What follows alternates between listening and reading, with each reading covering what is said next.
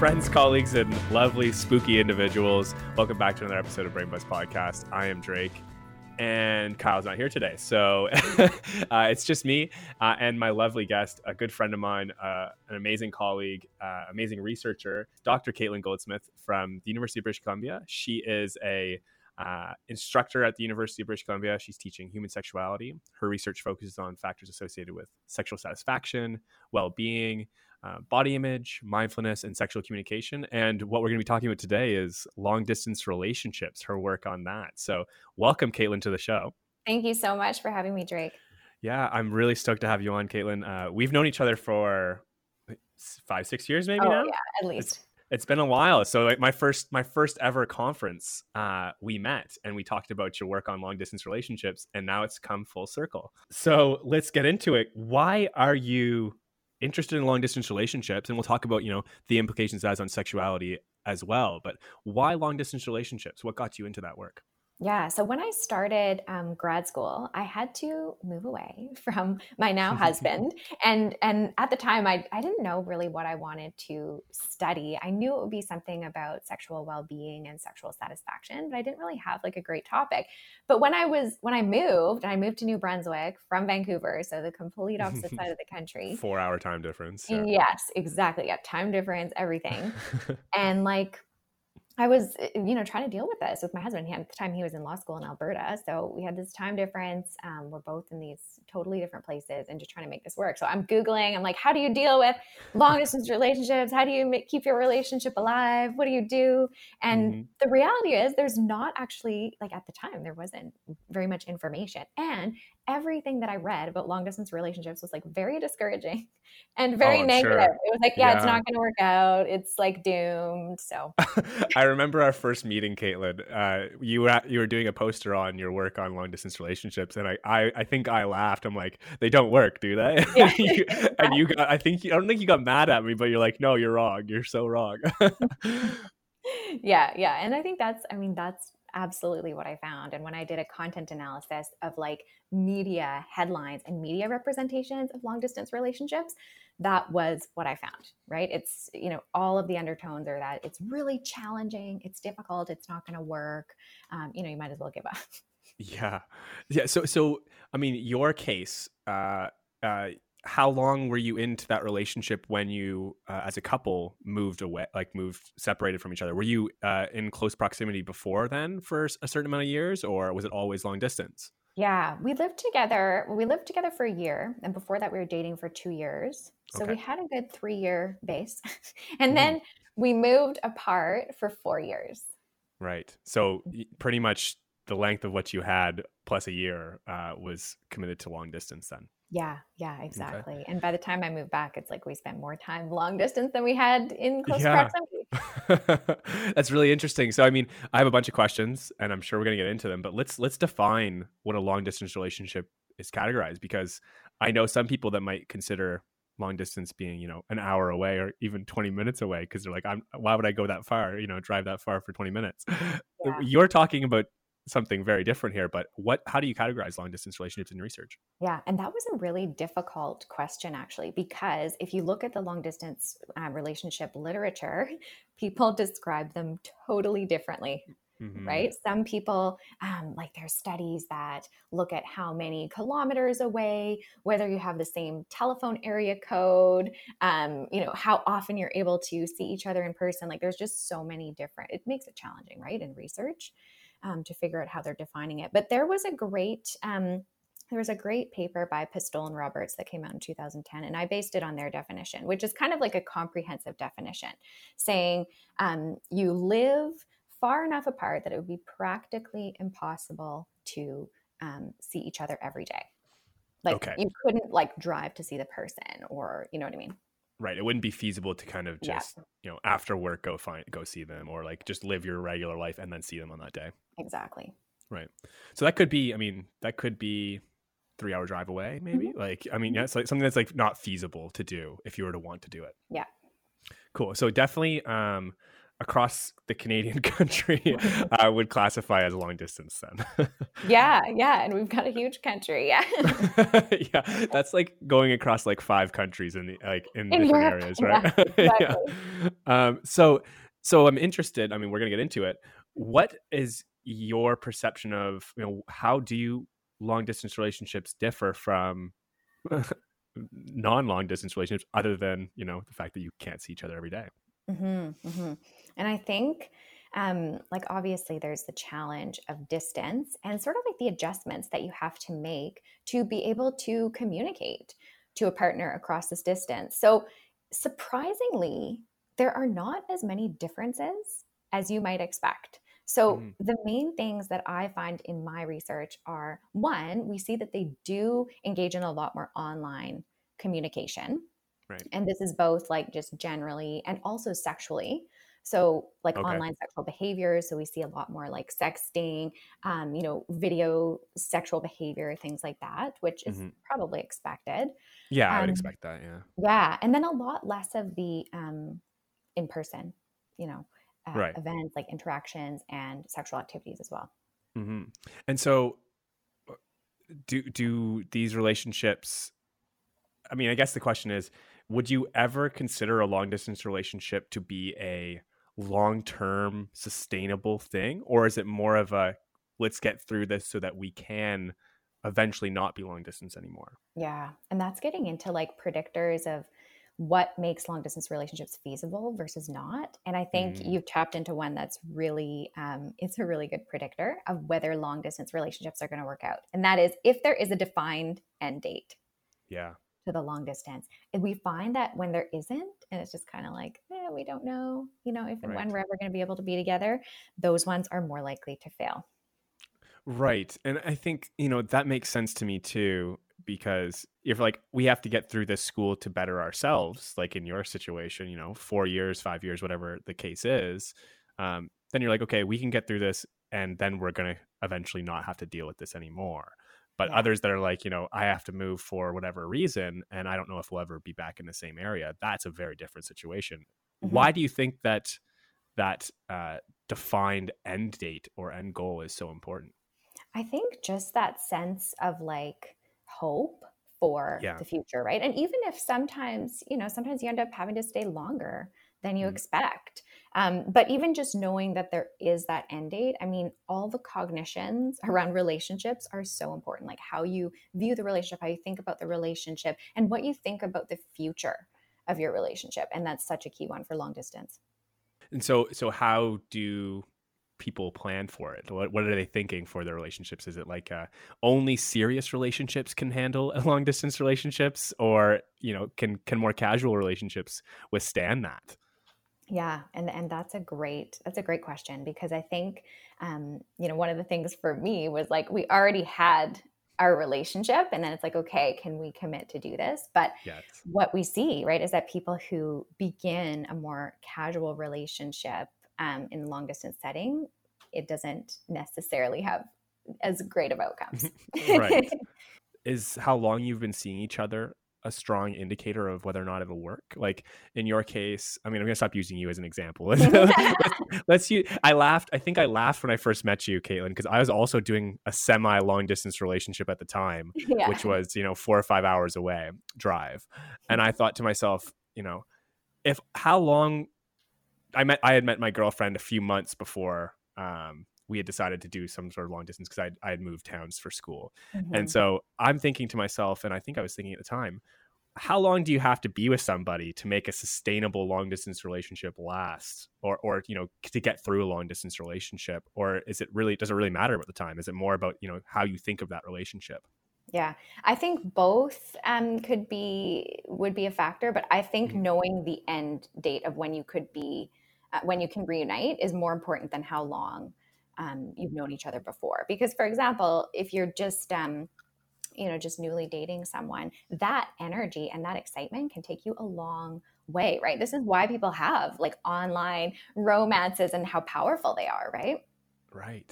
Yeah. I mean, you get that like honeymoon kind of period, right? Hmm. Where like you're just obsessed with the person, and maybe if you are forced to do a long distance relationship while you have that kind of energy, that might be actually okay. Yeah. For like, it might carry over to, you know, your commitment to maintaining that until it's over. Exactly. But here's the thing. So, and I find this with long distance, people in long distance relationships tend to idealize their partner more than people that are not in long distance relationships. And what we see is that actually with long distance relationships, unfortunately, there's a high percentage that actually break up once they're able to be together.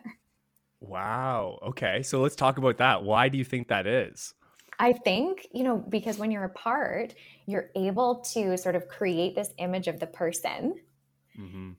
And you see all the positives, but you don't get the realities of, all those little annoying things they do and being with them all the time. And that comes up later and sort of shatters that idealized version of them. I like that. And I'm looking at your paper that you just published as well, Caitlin. I like the name of the scale is the idealistic distortion scale. Yeah. I think that does it justice, right? Because you're distorting your image of your partner in a way, right? To make them seem like they're kind of perfect for you or better than they are in reality, right? Exactly. And I think that's the same thing that can happen when people, start their relationships online and you kind of have maybe a curated version of that person. Maybe it's mostly communication in messages, or it's all very, it's kind of their best foot forward. Yeah. You're getting that kind of Instagram, highlight reel version of that person. Yeah. Yeah. And with people in long distance relationships, what they say is that when they are reunited, it's all about their relationship. They, maybe they go on trips. They make it really special. They put in so much effort into it that isn't always realistic. Like when you're seeing somebody every day. So then when you're, actually able to be with the person in close proximity, you're not getting those same exciting events and things happening. And I think that there's something to be learned about that for people who are in geographically close relationships, because, that quality time, planned time, date nights, all those things, right? They kind of fall to the wayside when you're in a long-term relationship. Mm-hmm. And they're actually, really important for those relationship high points. Right. It seems like you're kind of getting two extremes here. I mean, one point I do want to talk about as well is, so you're in a long distance relationship. When you see your partner, I think this is a point that I'd like you to expand on, because it's in my head, this is kind of like why I see it as like problematic, is that when you're in those long distance relationships, when you're seeing your partner, it's all partner stuff, right? Like you're just excited to see your partner. So I imagine it's like, I'm just going to do everything for as long as I'm here with my partner and not do anything else. Exactly. And make an effort not to fight and to have sex really frequently and make it amazing and, all of that, right? Yeah. So do people in long distance relationship have better sex when they see each other for the first time? This is something that I really want to do some qualitative work on, because what I found in my research is, yes, they're having sex more frequently when they're together. Right. It's like a cluster effect, right? Yeah, exactly. Yeah. But like, I want to know, is it like, are they rating this as higher quality? Like, is it, different? And is that part of why it can maybe sustain them and sustain their sexual satisfaction during the other times? Like, are these times just so amazing and that's the reason? Like, I want to know that. Yeah, it's like a drought season. Whenever the drought's over, you're like, okay, you have earth-shattering sex, and you're like, this is the best. And you're like, okay, I can go back for a drought for a while if I'm going to get that next time. Yeah, exactly. That's really interesting. I mean, that's every time I think about your work, I'm like, there's so many questions you can ask and so much stuff that you're doing and thinking about. It's really fun to think about. And especially you brought up before we kind of got on, it's super relevant right now within what's going on in the world today. And I think how relationships are almost starting now, which is kind of interesting, right? Mm-hmm. Yeah. Starting, I mean, that's the most common way people meet now, right? Is online. And I mean, most people, like a lot of those cases, they're able to meet up and do that. But I mean, now in the world we are in, it's almost like you're getting these mini kind of forced long distance patterns, because people, maybe they're not able to meet up. So they're messaging for longer periods of time. And that's where you get into, the possibility of that idealization. So do you see that as a good or a bad thing, that people are starting on like kind of like almost the reverse of what you went through, is like the long distance relationship first and then leading into it, versus, getting that kind of geographically close relationship first and then leading into a long distance relationship. Yeah, I think people starting out now, I don't think it's necessarily a bad thing, to have that idealization or to have that high of a new relationship. But I think it's helpful for people to sort of just be aware of that, right? To know that there is this tendency to get into this really idealistic thinking, and just to Right. remind themselves of that, because it can be a really tough crash, especially when we see, especially with casual relationships, right? When people go into something expecting that it's going to turn into a relationship or it's going to turn into something and then it doesn't, that's what's associated with the most dissatisfaction. Right. Yeah. You get your hopes up and then it kind of all falls to the wayside, right? Yeah. I'm talking to you as a researcher, and I know you're a clinician as well. So, I mean, you have some really good insight. What can you do to kind of temper those expectations? Setting up more realistic thinking whenever you get down to that, idealizing your partner, or how do you adjust for that? Because I know I'm definitely fallen victim to that as well. I think what the reality is that we don't want to take away from people who are having, fabulous sexual experiences or all those great highs. But I think to be realistic about what's kind of the baseline, like what's reality. And we have, unfortunately, in our culture too, like the way we think about sex is like, it has to be so romantic and so amazing every time, and everything falls into place and everybody knows what to do and, how to create pleasure for the other person. And the reality is, right, it's like, sex is sort of like any other activity, like say you want to go skiing. Like some days it's like amazing. The weather is perfect. The powder's great. Everything's amazing, right? Other times you go, you're kind of like, oh, yeah, it was a little cold. There were some ice patches. It wasn't the best, right? So It's the same thing. And I think people, sort of have this almost like an idealized version of how sex should be. And that's where a lot of people get into feeling like they don't measure up, or their sex life isn't where other people's is, when the reality is sex is sort of just like any other activity. Right.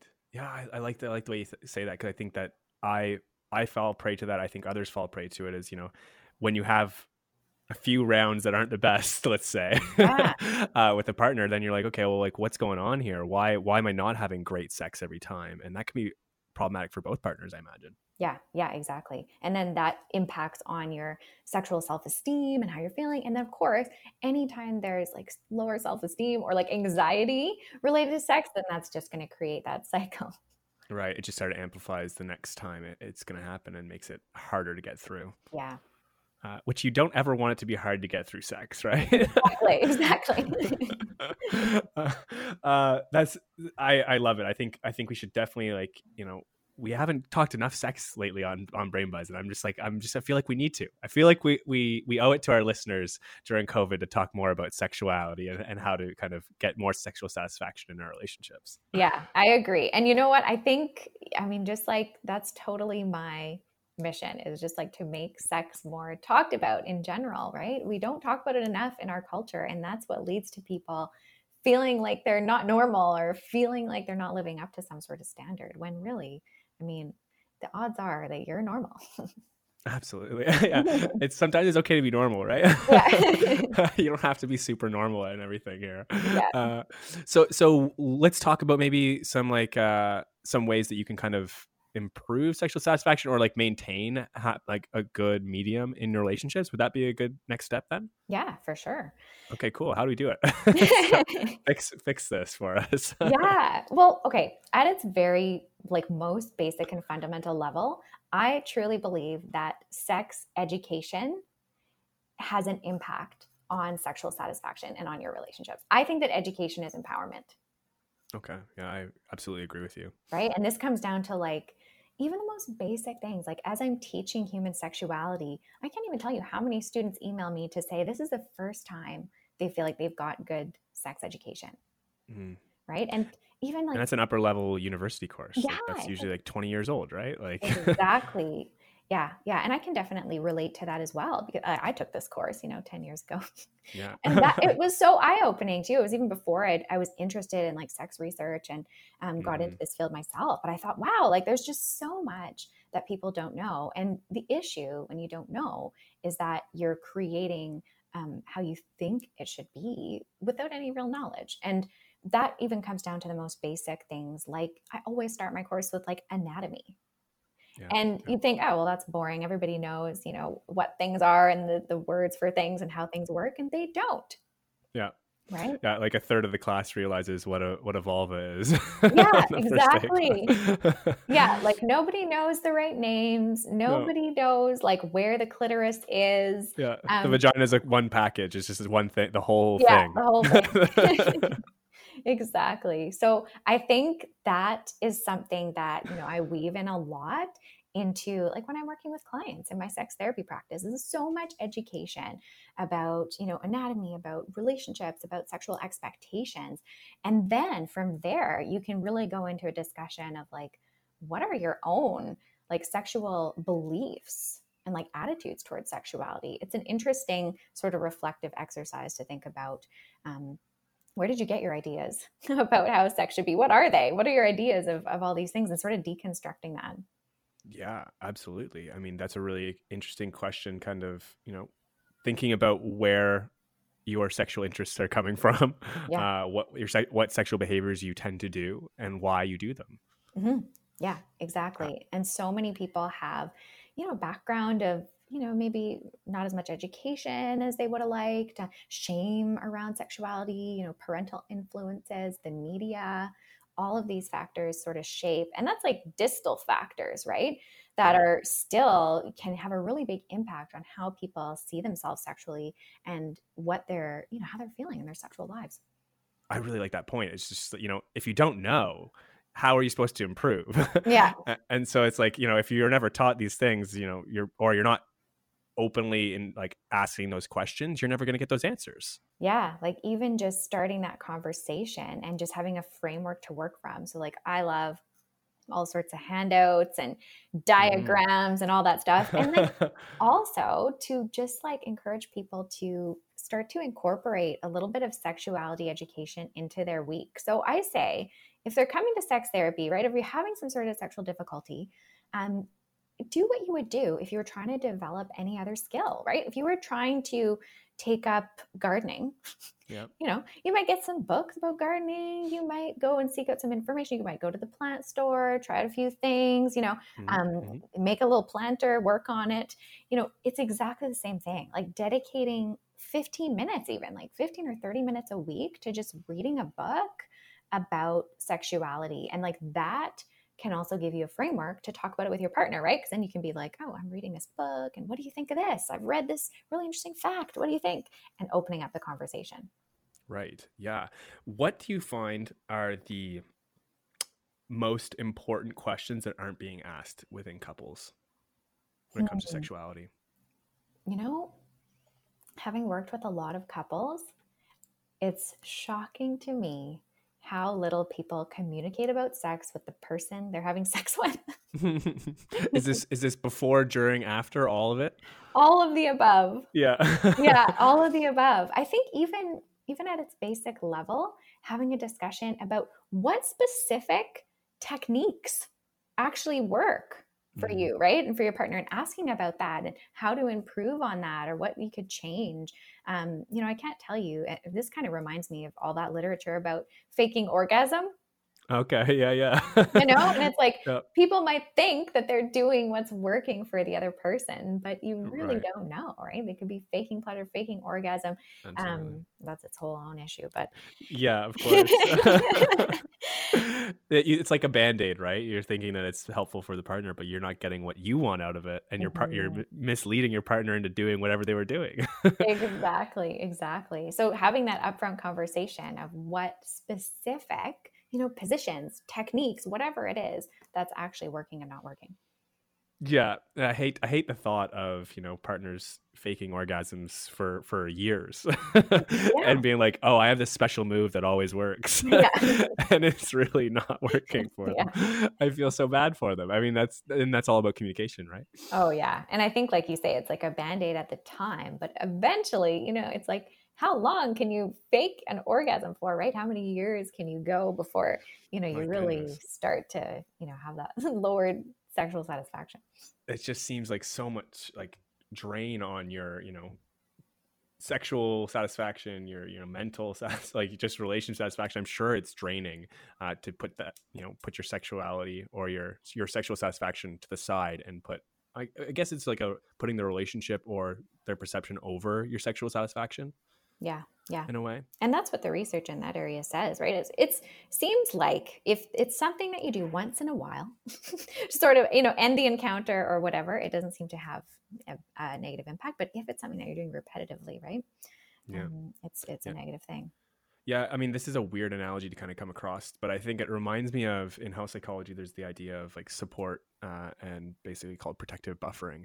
And in a sense, what protective buffering is when people are dealing with like a couple is dealing with an illness, one partner, the healthy partner, might protect their partner by not, putting stress on them or not, just doing things without them knowing. And with the idea that it's helping the relationship, but they actually see there's negative outcomes because of that. Right. Because, they're not engaging their partner. They're not, working with their partner to create a solution, but they're just kind of going and making the executive decision that they're just going to do it on their own or, not tell them about it. And I think like when it comes to relationships and sexual satisfaction, you need that open communication to both enjoy it. And why wouldn't you want to both enjoy it, right? Exactly. Yeah. And so I think, it's the foundation of being able to have a positive sexual relationship. And there's people, who go years with, having dissatisfying sexual encounters or, engaging in sex for the sake of the relationship or because they feel they have a duty to do that and aren't getting those positive outcomes. So I think just opening that up for discussion at the most basic level can be so helpful. Okay, so I have a question for you. This is a kind of like a it's an interesting thought that I had. Are there people that are good at sex, or are they just good at communicating and connecting with others? Interesting. And I always like to say, because I think part of that kind of goes back to one of those myths, which is, some people are just born good lovers. Yeah, just like they're the sexual gods. Yeah, exactly. And okay, maybe there are. I think those would be the minority. I don't know the stats on this, but I would predict that most people who are really excellent lovers and they're great sexually, I think that they dedicate time to that. Yeah. I think it's a skill that they develop. So I bet you they're reading things. They're, talking to their partner about what's working, what's not working. I bet that they've spent a lot of time in their own personal sexual exploration of their own body and what works for them. And I also would bet that they are able to have a totally mind-body connection while they're engaging in sex. So that is, they're not distracted by other things. They're mindful in the encounters. Right. They're present in the moment. Yeah. Yeah. I really like the cross between mindfulness. I've been looking into a lot more mindfulness work as well. And I really appreciate that you bring that into your practice with sexual satisfaction and sexual dysfunction. Yeah, it's so important. Sex is the ultimate mind-body experience. Let's talk a little bit about mindfulness if you like. What does mindfulness do to allow people to kind of improve their sex lives? Yeah, I think that, overall, stress is the biggest killer of sexual desire and, it causes all sorts of sexual problems for people. So I think mindfulness sort of targets this in a couple of ways. One is that it's got the cognitive piece where it's practicing focusing on the present moment while you're in a sexual encounter. So what that means is that when you're having stressful thoughts or random thoughts about, your to-do list or whatever, non-erotic thoughts during sex, which we all have, you're able to redirect your mind back to the present moment and the pleasurable sensations and the physical sensations that are going on. So that part's great. And then as well, a consistent mindfulness practice, right, has been shown to calm the central nervous system. So it's working against stress in kind of a more long-term way as well. So it makes people better able to cope with stress and also to, in the moment, be able to engage at a much better rate. Sex is usually considered to be a stress reliever, but you're bringing up the point that stress can actually ruin sex as well, right? So what's that all about? Yeah. And many people say that, right? Like they engage in sex and they feel stress relief, right? Yeah. And it's similar to, any of the activities that we engage in where we're feeling in the moment, right? It's like why people enjoy, I don't know, listening to music or, Right. doing an artistic skill, right? It sort of takes you out of all your worries and puts you right there in the moment. Right. So you can forget about things for a while. But a lot of people have a lot of difficulty with that, to get that benefit. They're having all sorts of negative thoughts and, body image and stress and stress about their sexual performance. Like it can be a stressor in itself. True. Yeah. That's a really good point. And I think, talking about mindfulness and being in the moment and being present, if you're thinking about your taxes or the bills you got to pay, and, you're having sex with your partner, I mean, imagine that's not going to be the most erotic thoughts that are going to get you to where you want to be with your partner. Exactly. Right? It seems almost that sex might be kind of like a transient, more ephemeral, like payoff, if that makes sense, like a more hedonic way of addressing stress relief. Is that fair to say? Yeah, I think so. And then, dealing with or managing, coping effectively with mindfulness training or other approaches that, reduce stress and allow you to enjoy that activity. Yeah. That'll improve it even further, right? Exactly. Let's kind of jump back if you'll entertain this. Let's jump back to long distance relationships and these, geographically close relationships. When we're talking about sex, does sex differ? We talked about how long distance relationships, you get really excited about sex and that's a big part of it. When you have sex with these partners, is anticipation or the excitement that you'll have sex with your partner, is that making sex better? Or is it, I think we kind of talked about it, but I kind of want to get back on what makes good sex for long distance relationships, and is it any different than close relationships or geographically close? And I didn't look at this in my research specifically, but this is what I want to do next. And here's what I think. I think that when you have the anticipation for a sexual experience, it makes it better.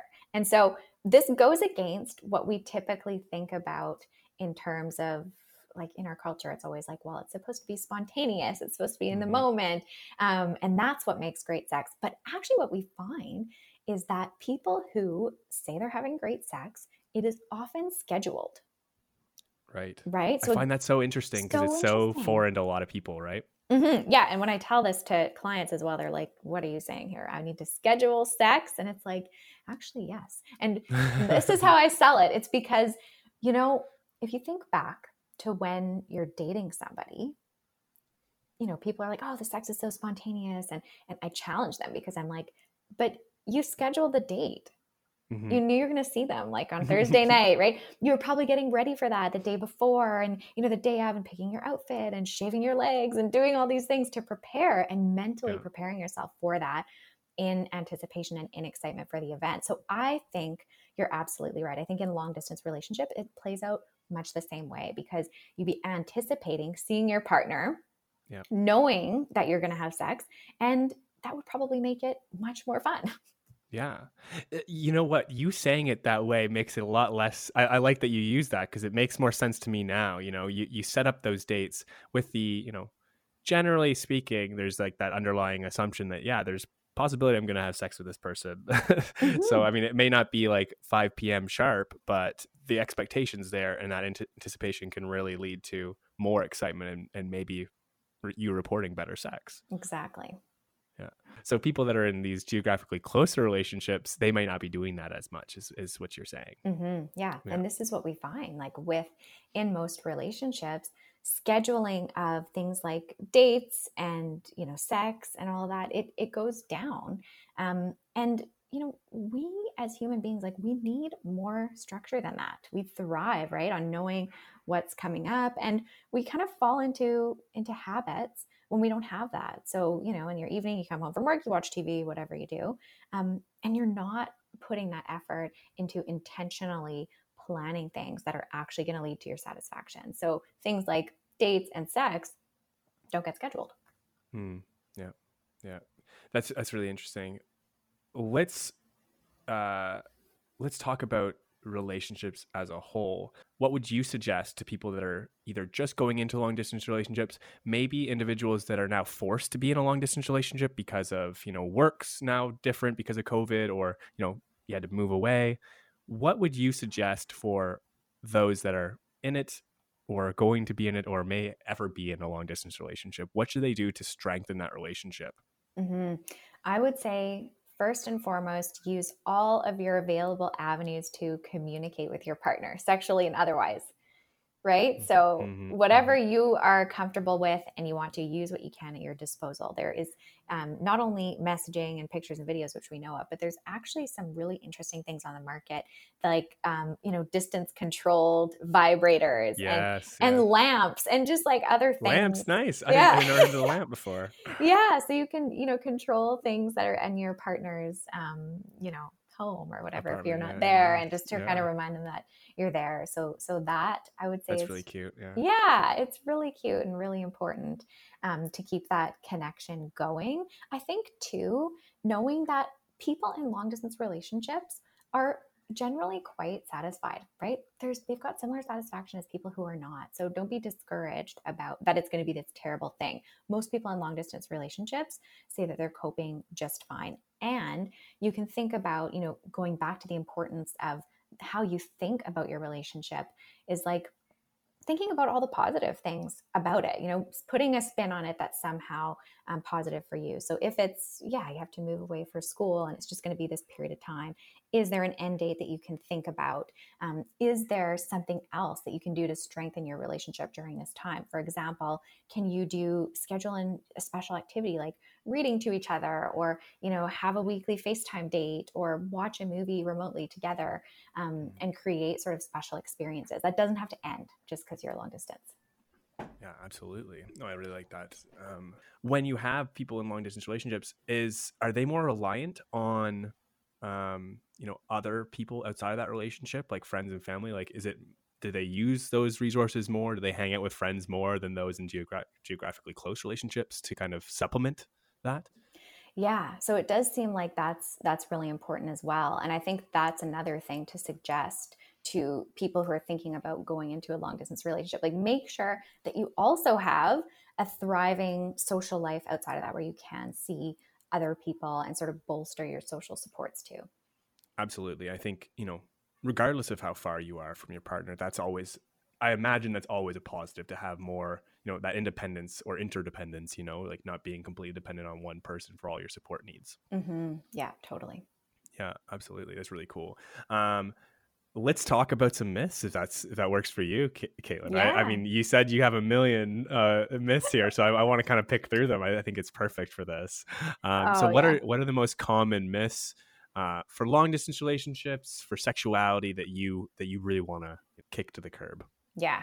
Well, like I said, for long distance, I think they get such a bad rap, but really people are quite satisfied. So that's a big myth, right? People, they're just not as bad as you think. So that would be number one. The other one, which I touched on too, is that sex should be spontaneous. Yes. Yeah. I totally don't agree with that. Like, I think Absolutely. scheduling it in, I mean, spontaneous sex can be great too, but scheduling it in, it seems to be really key for people who have fabulous sex lives. So don't knock that until you try it. And then I think that this idea that we should all just know everything about sex just automatically, and you shouldn't have to ask your partner anything, and you should automatically know what they want and what they like. Right. Absolutely not true. Right? That communication, that's so key.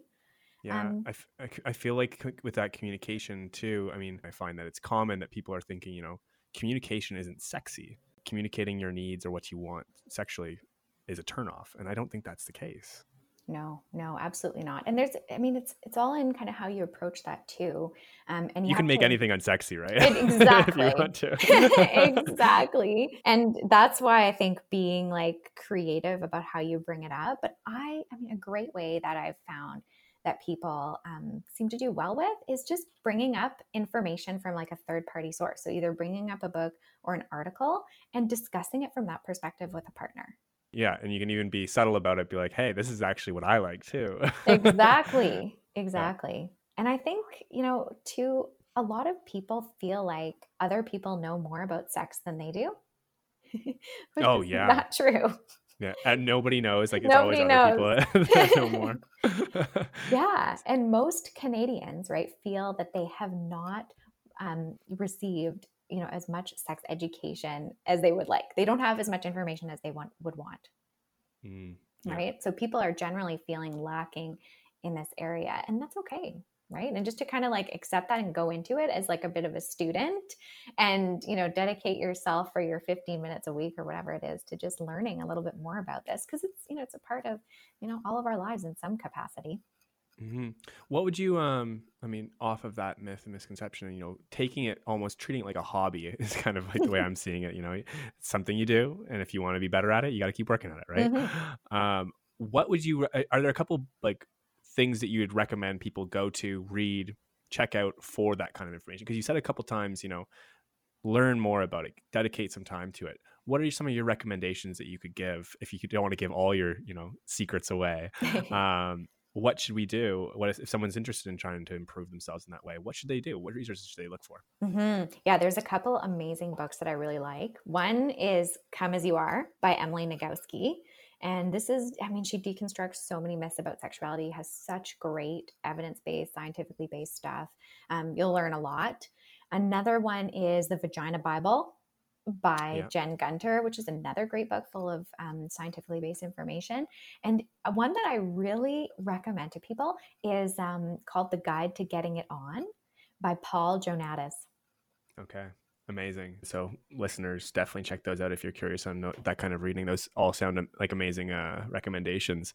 Any other myths? I interrupted because I wanted to get your expertise on this, get people to give some recommendations. There are many more myths. So what else do you have, if you have any? Many more. Oh my gosh. Yeah, I love it. There's so many people, and this is one I always discuss in my class at UBC as well, is that women should orgasm by penetration. Yes. Right? There's this myth, and it's, I see people in my practice too who are like, what's wrong with me?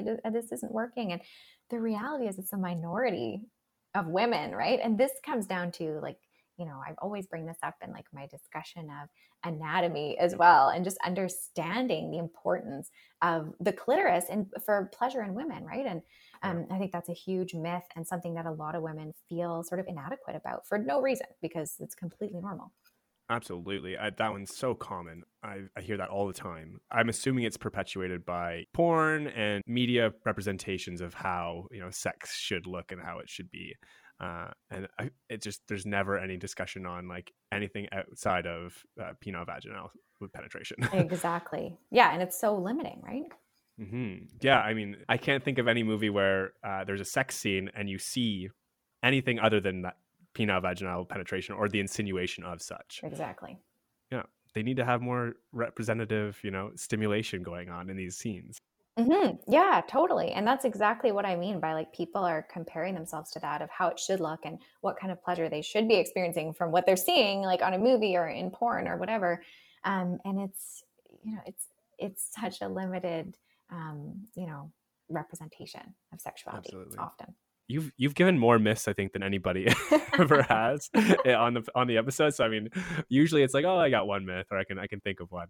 But there's just so many here, right? There's so many. And I'm sure you can keep going. Do you have more? You do I'll have say, more. yeah, I'll say one more. I love it. This is my favorite thing to do, like in my course, because I think people like it. Absolutely, yeah. Yeah, I think. Another one is that people should experience spontaneous sexual desire. So you should just be waiting around, and then all of a sudden, you'll be hit with sexual desire, right? Right. Yeah. And for a lot of people, this is not the case, right? So instead of sitting around and waiting to feel this sense of sexual desire, you can actually set yourself up for success with a whole bunch of other things. So for example, making sure that you've got the right sexual stimuli around you, keeping it in mind, thinking about sex from time to time during your day, setting up a context where you feel comfortable, right? And then allowing yourself to actually be in the moment and actually attend to all of these things and not be, distracted by stress or whatever non-erotic thoughts are going on. It's for many people, it's only after all of those things actually line up that you experience desire. Right. Yeah. Yeah. I have one question that might be a myth that you might actually be able to bust. Mm-hmm. Not just because I feel like you haven't given me enough myths today. Do individuals in long distance relationships cheat more than those that are in geographically close relationships? Such a good one. Yes. And this was something I looked at, right, in my research. I think people assume that, oh, there must be more opportunity and your partner's not there. But this is false. Okay, good. Yeah. I'm glad that you can demystify that. What kind of reasons do you think that people kind of attribute that as being true? I think, it's just assumed, out of sight, out of mind. If your partner's not there, they're not going to be, they're not going to be on your mind. It's going to be much easier to find other partners. The reality is, what we see is that people in long distance relationships, like, they're in touch a lot, right? They're communicating all the time, and they're highly satisfied. Yeah. So the motivations, right, are not necessarily there to cheat more. Yeah, no, I mean, they all your points that you've talked about today are kind of bleeding into this idea of, long distance relationships can be very satisfying, and you can really enjoy your relationship and have a stronger relationship come out of it, if that's if you're invested in that relationship and you're doing all these things to kind of improve your communication. Yeah, totally agree with that. One more thing before we wrap this up: how can anybody improve their communication when it comes to sex specifically, or in their relationship in general, long distance or not? What I would really encourage is set up some sort of a practice for yourself in terms of your own sexuality and relationships in general. So a reading practice, investing time into learning about yourself and your partner, and using that as kind of a jump off point for discussions and communication in your relationship. Awesome. I really like that. That's amazing, Caitlin. Caitlin, we are recording. I said spooky at the beginning of the episode. No one's going to understand what the hell I was talking about. It is the day before Halloween. It's Halloween Eve. I've had an amazing time talking with you, Caitlin. You are going to have a new app out in 2 weeks from now. So when this airs, it'll be out. Can you tell us about this? I think it's amazing. I think your initiative is so inspiring, and I've been seeing you post about it so frequently because it's an exciting project to be a part of. So you have to tell our listeners what it is, what you do. Yeah, thank you so much. I'm so excited. So this is a project that's been in the making for like the last 8 or 9 months now. And it's come out of, my background as a clinical psychologist and wanting, just realizing this need, right, that people have for psychology resources, wellness resources, like holistic resources for wellness. And I think this became really clear during the whole COVID pandemic, right? That we just need more of these things, more time to dedicate to our own well-being. And so that's what I created. So this app is a platform where people from all different types of wellness modalities come together to create podcasts, meditations, courses, 7-day journeys you can listen to and participate in that are all directed towards your wellness. So we have psychologists, we have holistic nutritionists, yoga teachers, meditation leaders, spiritual philosophers, all coming together who have created exclusive content. It's only going to be $4 a month. Nice. And you have access to all this. And we're putting on also a bunch of exclusive events and trying to create a sense of community in the wellness space. Amazing. I'm so excited. And sorry, what was the title of the app? Yeah, so the app is called Esvedra, and you can find us on Instagram too at Esvedra Wellness. Amazing. So Esvedra, is that SVEDRA? Yeah, ESVEDRA. SEVDRA. Okay, cool. And we will have links as well attached to this episode, so anybody can kind of go and check that out. Download that from, I imagine it's on all the app stores. It will be. Yep. Yeah. So I'm talking as if it's a thing because I know I've been doing this more. I'm like, okay, it's already going to be published, but yes, it will be as soon as you're hearing this. If you're hearing this, it will be out, so you'll be able to go and check that out. And that sounds like an amazing resource just to kind of cap off what we've been talking to today. Just all of these resources to kind of continue to build yourself and improve yourself, sexually, relationship wise, romantically, whatever it is, personally. It sounds like an amazing initiative, and I'm so stoked that you've done it. Thank you. Thanks again, Caitlin. That was so much fun to have you on. So if you enjoyed what you heard today, please do check us out. If you're on Spotify, if you're on Apple Podcast or Stitcher or any other podcast site, please make sure to follow us for new episodes. Give us a follow on Twitter, Facebook, or Instagram at BrainBuzzPod, and send us an email or join our email list if you are curious about new content or want updates whenever we're posting new stuff. Thanks again for coming on, Caitlin, and have a great day. Cheers.